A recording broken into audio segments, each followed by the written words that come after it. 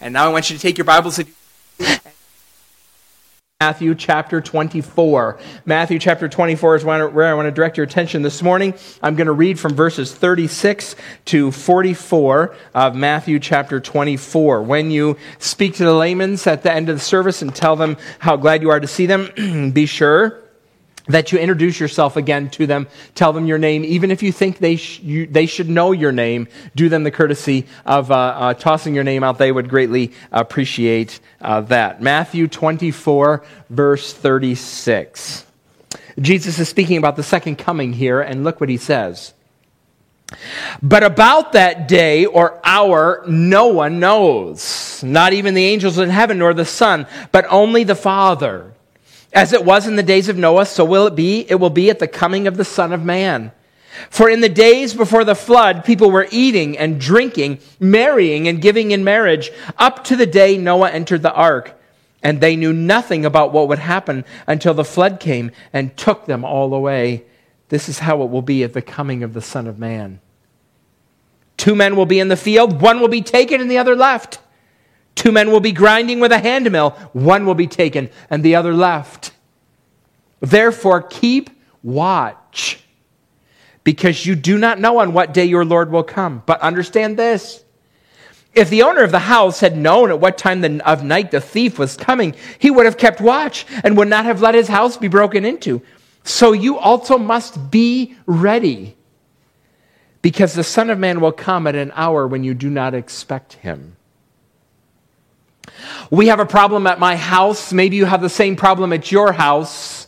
It doesn't happen 100% of the time, but it happens, at least in the high 80s% of the time. This is the problem we have. I will announce to the family, we are leaving the house at 9 o'clock. And what my children hear when they hear me say, we are leaving the house at 9 o'clock, they hear me saying, I want you to start getting ready to leave the house at 9 o'clock. Those are two very different messages. Honesty demands that I tell you that sometimes I am the one scrambling to get out of the house at 9 o'clock. But when I say we are leaving at 9 o'clock, here's what I envision in my mind happening. It's my fault for not making this explicit. I think that people in the house at 8:50, they're going to look at the clock and notice that it's 8:50. And at 8:50, they're going to put down whatever it is they're doing, and they're going to leave their room, and they're going to get ready. They're going to brush their teeth, comb their hair. They're going to go to the bathroom. They're going to get all their stuff together. They're going to fill a water bottle, because if you're born after 2000, you can't do anything without filling a water bottle. So you're gonna fill your water bottle and put on their shoes and their coat and so that at 9 o'clock we can all walk out the door. That's what I envision. That's not what happens, because they have heard me say, start getting ready at 9, not be ready at 9. Do you have that problem in your house? According to this passage, Jesus had a similar concern for his people. The circumstances here, though, are far more significant. He wants them to be ready for his return. Be ready for my return. He says it twice in this passage. Verse 42, he says, keep watch. And then verse 44, so you also must be ready. The challenge of this passage, though, is he does not say when he's coming. What do you hear? What do you hear when Jesus says, be ready, but the timing of his return is unknown? What do you hear him saying? We're back in Matthew this week after a couple of weeks off for Christmas, and we've been in chapter 24 for quite some time.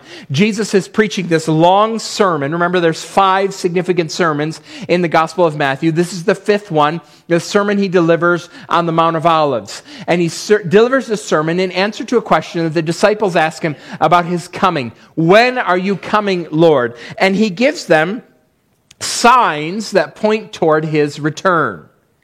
This is, we believe that history as we know it will end when Jesus returns. This is our what we anticipate. It's our glad hope. It's our unashamed confidence in the future. Other people think that the world is going to end under different circumstances. Some people think the world is going to end under an environmental collapse. Some people think the world is going to end when aliens invade. Some people think the world is going to end through a zombie apocalypse. None of those people who have those beliefs are embarrassed about them. Sometimes we followers of Jesus are embarrassed about the fact that Jesus is coming back. But he's coming back. That's our hope. That's how the world is going to end, with the return of Jesus. In this passage, we've talked about this passage in Matthew chapter 24. It's one of the most difficult passages in all of the Gospel of Matthew. It's because this is about the end times, and followers of Jesus don't agree. There are some believers who think that the circumstances, the signs that Jesus gives in Matthew chapter 24, mostly relate to a war that happened about 40 years after these events in AD 70, when the Romans invaded Palestine. They came and suppressed a Jewish rebellion and destroyed the temple and destroyed the city of Jerusalem. And most people think, there are some people who think that these signs here relate to that. There are others, I'm among them mostly, who believe that the signs in chapter 24 have to do with the second coming and are still yet future events. And Jesus is not thinking about what happened in AD 70, but he's thinking about what is still yet to come. There are some people, I find sympathy with these brothers and sisters, who think that there was some of the things that happened in AD 70 are going to be mirrored again. They're going to happen again before Jesus comes back, that there's parallels or repetition here in these two events. His return is certain. The timing of it is unknown. And here in verse 36, Jesus turns from the circumstances, the signs that point to his coming, to some of the practical applications about his coming. We don't know when he's going to return, but he is going to return. What does that mean for us, how we live? Today what I want to do is I want to walk through this introduction that I just read. Then in the weeks to come, in the month of January, we're going to walk through the three parables that Jesus gives to help us understand the implications of his coming. Along with, when we get to at the end of chapter 25, this picture of the judgment that's going to take place when Jesus does return. All of that coming in the weeks to come, Lord willing. But today, what I want to talk about is some of these foundational convictions that we have about the second coming, about the return of Jesus. Foundational convictions, things we believe that are supposed to have a controlling influence in our lives as we think about the end of history as we know it in the coming of the Lord Jesus. So here are three of them. Number one, no one knows when Jesus will return. No one knows when Jesus will return. He says this three times. Verse 36, about that day or hour, no one knows. No one knows the day, no one knows the hour. Then he says, verse 42, keep watch, because you do not know on what day your Lord will come. And then verse 44, so you also must be ready, because the Son of Man will come at an hour when you do not expect him. Jesus thinks we're going to get the message. No one knows. Verse 44 is striking here in that he says he will come when people don't expect him to come. That's even different than he could come today. We're thinking about today, yes, but there's some people who say it's not going to be today. I don't expect him to come today. Oh, that's when the Son of Man will come, at an hour when you do not expect him. Now, there's a number of things for us to think about as we understand what Jesus is saying. No one knows when he's going to return.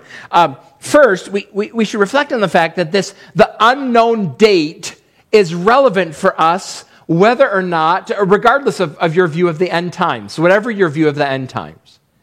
Some followers of Jesus think that the next thing that's going to happen in God's plan for bringing history as we know it to an end is the second coming itself. Clearly, no one knows when that is. There are others of us who believe that the rapture is the next thing that's going to happen, as described in 1 Thessalonians chapter 4. But we don't know when that's going to happen either. It doesn't matter your view of the end times. What happens next is unknown. You don't know when it's going to happen. It could be this year. It could be this month. It could be this day. It could be this hour. In a flash, in the twinkling of an eye, Jesus comes and your life is transformed. You also might see this and wonder, how can Jesus say, no one knows, you won't know, you won't expect it? How can he say that in light of the fact that he's just given them all these signs? Right? Verse 33, we didn't read it today, but we have in the past, but look at Matthew 24:33. It says, even so, when you see all these things, you know that it is near, right at the door. He's on his way. So how can he say on the one hand, here's all the signs that lead to my second coming, and on the other hand, no one will have a clue? How can that be? I don't understand that. And if all those judgments in the book of Revelation are still for the future in anticipation of his coming, how are people going to not understand then when all those cataclysmic events happen? No one's going to say, maybe the end is near. The New Testament affirms this. Paul affirms what Jesus says. Actually, what Paul writes, so I'm going to show you a verse from 1 Thessalonians chapter 5. What Paul writes in the letters to the Thessalonians are based in part on what Jesus says here in Matthew 24. Look what Paul says in 1 Thessalonians chapter 5, verse 1. He said, now, brothers and sisters, about times and dates we do not need to write to you, for you know very well that the day of the Lord will come like a thief in the night. Jesus had used that analogy. While people are saying peace, safety, destruction will come on them suddenly as labor pains on a pregnant woman, and they will not escape. People are going to be thinking this is a time for peace and this is a time for safety and happiness for all. And that's when Jesus will come. It's going to be like the days of Noah. Noah spent hundreds of years building that big boat. And he preached. He told people judgment is coming. And even in those days, even though with those signs, people were living as if they didn't have a care in the world. They're still feasting and they're still marrying and being given in marriage. I wonder if this no one expects him to return is related somehow to the delusion that Paul writes about in 2 Thessalonians. In 2 Thessalonians chapter 2, he's writing about the man of lawlessness who's going to come, this lawless one, this end times figure who will play a prominent role. And look what he says about him and about deceit. 2 Thessalonians 2 verse 9 says, here it is, the coming of the lawless one will be in accordance with how Satan works. He will use all sorts of displays of power through signs and wonders that serve the lie. And all the ways that wickedness deceives those who are perishing. Wickedness deceives. They perish because they refuse to love the truth and so be saved. For this reason, or in response to their rejection of the truth, God, as it were, seals to them their rejection of the truth. This reason, God sends them a powerful delusion so that they will believe the lie, and so that all will be condemned who have not believed the truth but have delighted in wickedness. The end times are not going to be days of great enlightenment, great insight. People will be surprised when Jesus returns because they will not want to face the truth. In the book of Revelation, all these judgments are coming upon the earth, and the text says 2 or 3 times, and people still did not repent. People still did not repent. They still didn't turn.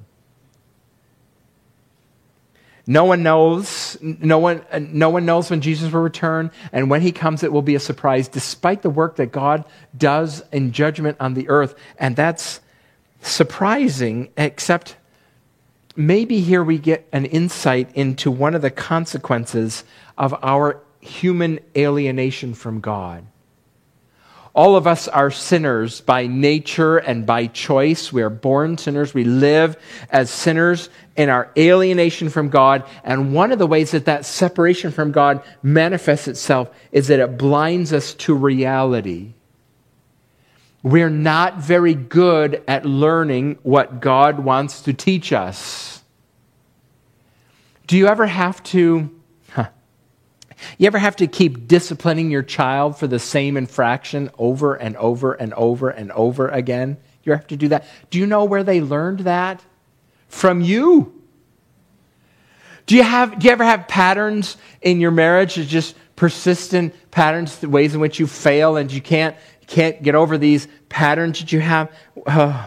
There's this obstinance of heart that is endemic to us all.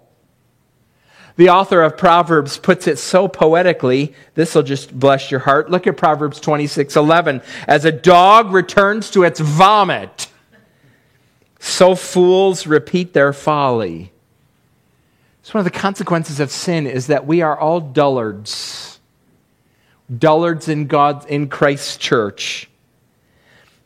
There are no A+ students in the body of Christ. We're all D+ at best.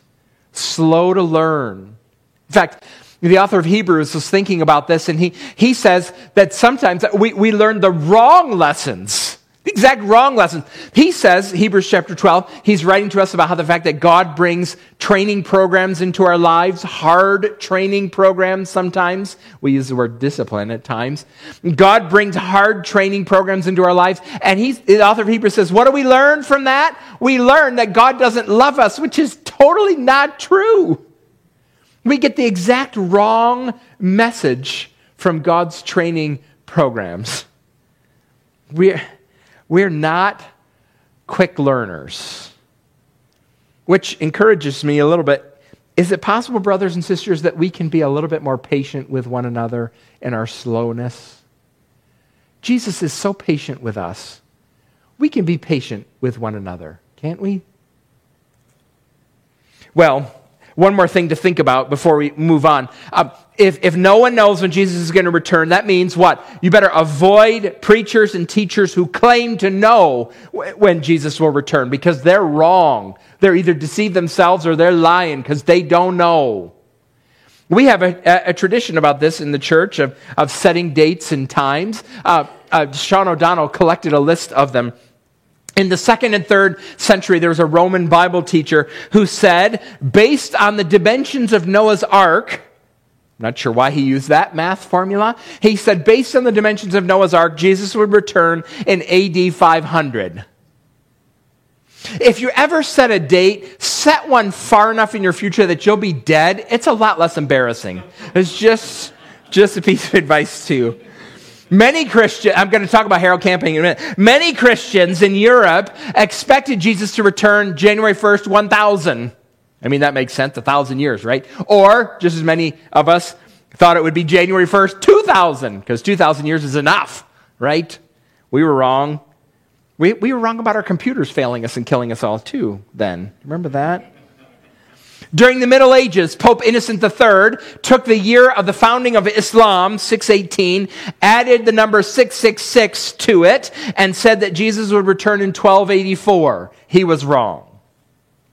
Joseph Smith, the founder of the Church of the Latter-day Saints, Mormons, made confident predictions about the second coming. He was wrong. Charles Taze Russell, who is the founder of the Jehovah's Witnesses, made predictions about when Jesus was going to return. He was wrong. And you know about Harold Camping and his predictions. Poor man was alive to see how wrong he was. I spent a lot of time in prophecy conferences when I was growing up where the preachers warned about the godless communists in the Soviet Union and how they were going to introduce the Antichrist to the world, the Soviets. I wonder if maybe I could have spent my time a little bit better than thinking about the Soviets. No one knows. No one knows. And if anybody claims to know, stop listening to them because they don't know. It says, no one knows, not even the angels in heaven. They're going to have a big role to play, and they don't know when it is. Nor, this might challenge us a little bit, the Son. Oh, now, Some of you are troubled by that because you're thinking about the fact that Jesus is the God-man. He's God in the flesh. How can he not know? How can there be something that he doesn't know? Because God knows everything. And if he's God, how does he not know? Well, we're talking here about this mystery, two natures in one person, the divine nature, the human nature in one person. Bruce Ware says of Jesus, when it comes to his divine nature, that his divine nature is something that he possesses but does not always express. Possessed but not expressed.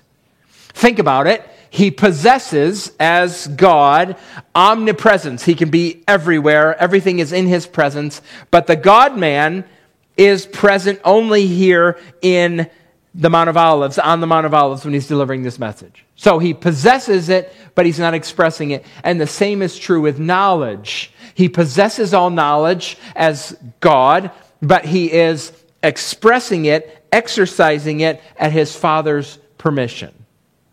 It's a mystery. I'm not all that troubled by the fact that he says only the Father knows.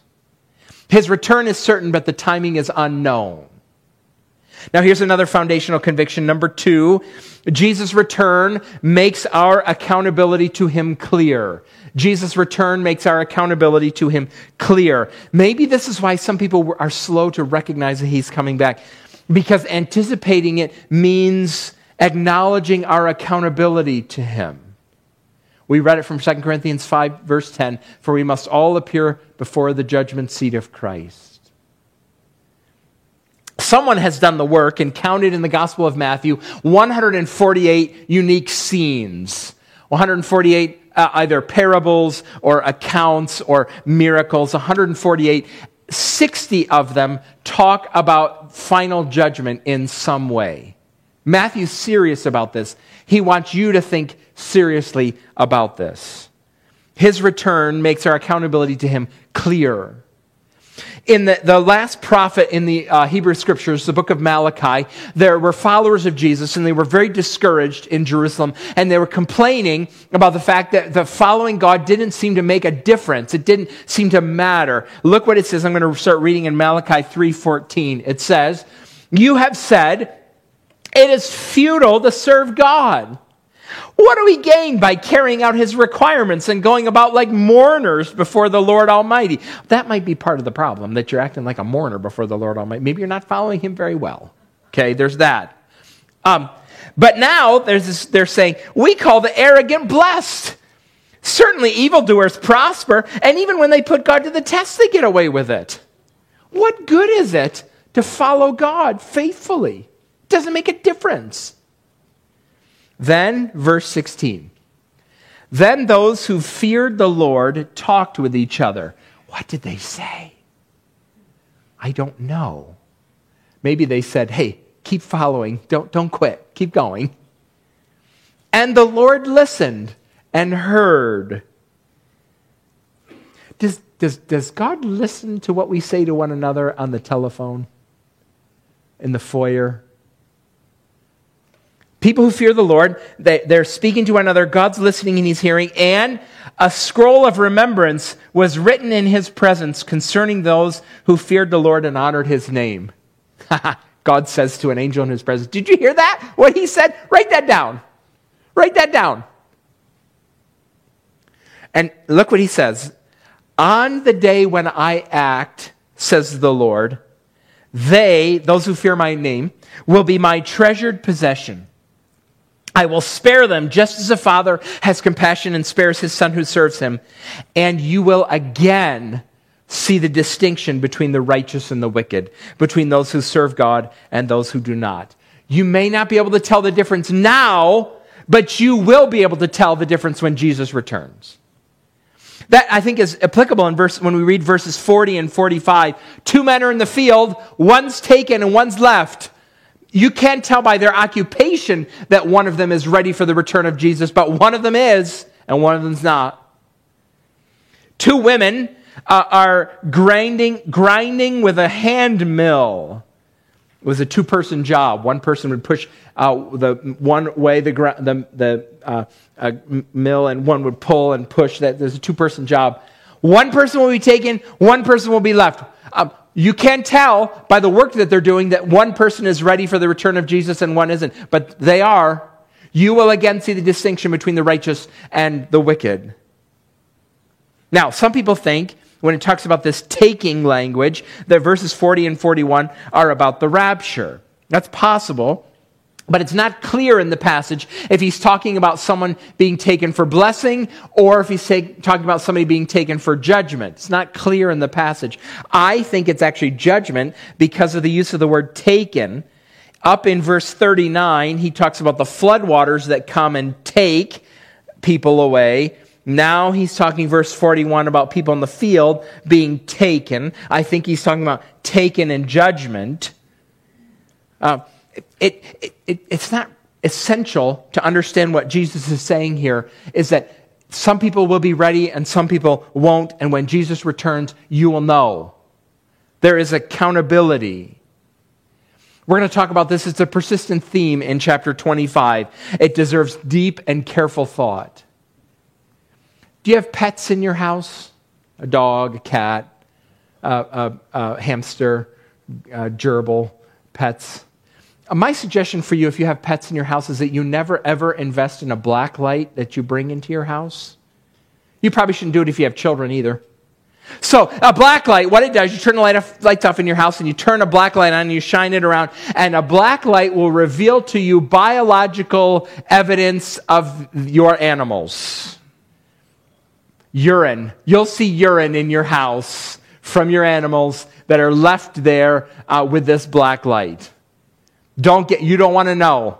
You don't want to know. But the black light will reveal everything, and the day of Jesus will reveal all too. If he's your Savior, I don't know how you're going to stand in God's presence on that day when Jesus returns and all is revealed. Jesus' return makes our accountability to him clear. Number 3, Jesus commands us to get ready for his return. We already talked about this a couple times in this passage. Be ready, get ready, be ready for my return. Have you ever thought about the fact, why didn't Jesus tell us in this passage when he's going to return? Why didn't he give us the date here in this passage? Is he trying to catch us or trap us or trick us in some way? You've seen videos, I'm sure, of parents who are trying to have fun with their children and test them. So they stick their toddler, maybe their preschooler, in a chair, in their high chair, and they take, something really delicious, a chocolate chip cookie, and they put it in front of them, and they say to the child, now, this cookie, you can have it, but don't eat it until I get back. And they set up their camera out of view of that child, and they walk out of the room. And later they take great delight in seeing their children's agony over their trying to obey when mom's not here, dad's not here, but I won't eat it. Oh, I can't stand it. And the parents come back. Is the cookie still there? Why didn't Jesus tell us when he was going to return? So he could surprise us? Why did he do this way? Well, I think that it's not announced for your own good. I want you to think about it this way. Let's imagine that you are at home and your mother comes to you and she says, I'm leaving. Here is a list of all the things that I want you to do. I'm leaving. It's 9 o'clock because I'm ready and I'm ready to go at 9 o'clock. I'm leaving. Here's a list of all the things that I want you to do before I get back. I will be home at 5:30 and you better finish everything that's on this list. What time do you start working on that list? Some of you smugly are looking at me and saying 9:01. Liars. Well, maybe not. The vast majority, when are you going to start? Well, if she's coming home at 5:30, 5 o'clock ought to do, right? I can do what I want until 5 o'clock, and then I'm going to look at the list. And you're going to look at the list, and you know what you find in the list? It's a long list, and you can't possibly do it all or well in half an hour. Disaster. Disaster. Oh. I was talking this week to a funeral director in Pennsylvania, and we were talking about the disaster that's happened at the Scheid Funeral Home. You've read about it. Andy Scheid is in prison for some of his malfeasance that he did as a funeral director. And I said to this man, I said, it wasn't Andy Scheid, it was somebody else. I said, have things changed in your business or things about your industry? And he said, well, the inspections have gotten a lot more specific and a lot more strict. I said, tell me about it. He said, well, we're inspected by the State Association of Funeral Directors. They come into our home, the funeral directors, they come to the business and they check nowadays, especially everything. They comb through our financial records. They look at our embalming rooms and inspect very carefully how we treat the deceased. They're very strict. And I said, well, how often do you get inspected? He said they can come anytime they want. Anytime they want, as often as they want. And that sort of daily accountability is actually quite helpful.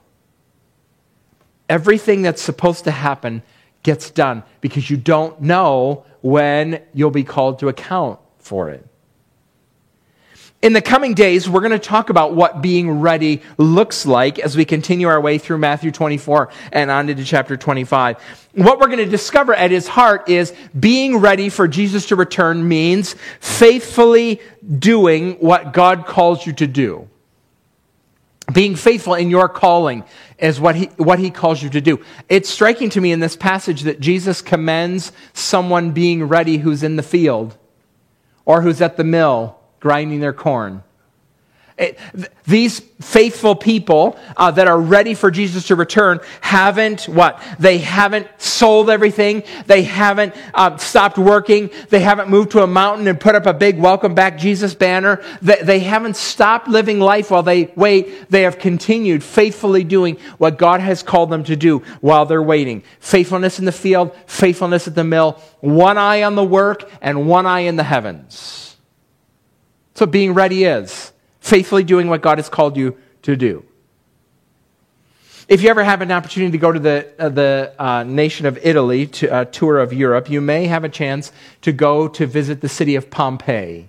Archaeologists have been working in Pompeii for a long time. In AD 79, many of you know this story, Mount Vesuvius, right next to Pompeii, exploded. There was a volcanic explosion, and it covered Pompeii with ash. And what's interesting about Pompeii is that people were living their normal lives, and the ash preserved them quite well. We learned quite a bit about what Roman life in a city in AD 79 was like because it's been so well preserved. And archaeologists have discovered evidence, geologists perhaps, have discovered evidence of what other written Roman records have said, that the people for weeks had been looking at Mount Vesuvius right next door and noticed they had been shaking for weeks and rumbling for weeks. And 7 days before the explosion, a large plume of smoke started to rise from Mount Vesuvius. In other words, there were all the signs there that an explosion was coming, and nobody did anything about it. Nobody moved, nobody got prepared, nobody left the city. If they just paid attention, they could have been safe. We don't know when Jesus will return. We don't know. But he has warned us. He has told us he's coming back. It will be a day of gladness and a day of grief. That's why he says to get ready now. Let's pray, shall we? Father, we come before you this morning, and we have been taught by the Apostle John to pray, "Come quickly, Lord Jesus." And we do echo those words with a hope and expectation, the prayer that you would indeed come quickly, Lord Jesus. You'll descend from heaven with a shout, with the voice of the archangel and the trumpet call of God, and the dead in Christ will be raised first, and then we who are alive and remain will be caught up together with them in the clouds to meet the Lord in the air, and we'll be with you forever. Oh, come for us soon, Lord, we pray. We confess, Father, because of this long delay, we confess that we are prone to carelessness and procrastination. Sometimes we are lazy. We think poorly about the imminence of the return of Jesus. So we come before you to confess our sins and to ask you that you might remind us through your word in the weeks that are to come and from today by your Spirit to be faithful in the things that you have called us to do. We would be, when you call us, caught serving you faithfully, some in the field, some at the mill, some in the classroom, some in a laundry room. Lord, we would be faithful if you help us. We pray these things together in the name of the Lord Jesus, saying, Amen.